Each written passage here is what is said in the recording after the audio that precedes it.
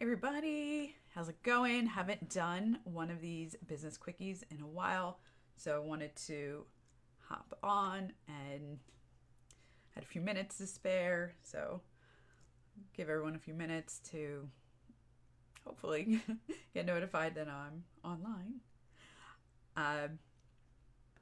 It looks like it's working. So in today's business quickie, what I want to talk about is my kind of unusual background for a CPA, right? So I'm a CPA. I did not study business at all as an undergrad. I think I dropped an economics class at one point. I think I maybe took a marketing class. Nothing at all related to accounting, taxes, not really business. I actually have an engineering degree from MIT, which is a very, very unusual. I know like one other accountant who went to MIT. So it's a very kind of unusual path for someone who studied engineering like that. Now I specifically studied material science engineering and music, right? So a little left brain, right brain action going on. But what does engineering have to do with accounting? Well, there's a lot of math. Math, right? And actually, engineering math is way harder than anything we do in accounting math. Like maybe we multiply by a percentage once in a while, have to do a ratio. It's really, it's not differential calculus. It's not quantum physics. And I actually did take those classes. It's nothing like that. It's not nearly that complicated. But the thing that is super, super useful for me having that engineering background is problem solving. Because a lot of times clients come to me and they have an unusual situation with something with their business, with something with their technology where they can't figure out how to make their books work, how to integrate other applications into their QuickBooks system. Or they're just like, hey, this is my situation and I don't know what to do. Can you help me figure it out?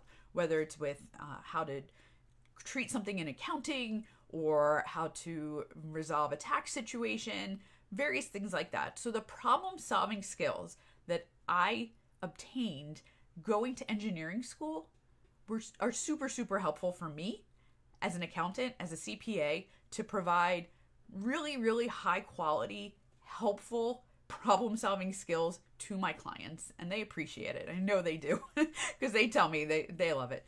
It's actually also benefited me in other places that I've worked when I have staff working for me that they've told me when you do those kind of like up reviews, they said they love working with me because I can break down the process step by step so they know exactly what to do from start to finish to get a project done. So there's a lot of really great skills you learn in engineering school, even if it is really, really hard school to go through at the time. One other thing that's really helpful as having that engineering background is that one of the verticals that I work in, right, one of my niche industries is technology startups. And I really love working with other kind of tech people, other people who have that engineering, science, math background. We really get each other, right? I'm not confused by what they do. I understand their processes. I can help them get research and development tax credits because I get what they're doing. I understand the process and I can tell them how that process, those business processes and those business tools and what they do translates directly into tax credits. So it's not the most normal route, to go in engineering school and then decide to become an accountant. It had me in school for a bit longer. It made me a little bit strange compared to some of my colleagues, but really, makes me stand out. It makes me just a different type of accountant than you normally find. And I think it makes me a better CPA as a result. So if you have a weird background for whatever industry you're in, just figure out how it helps you and take advantage of it. And we'll talk to you next time.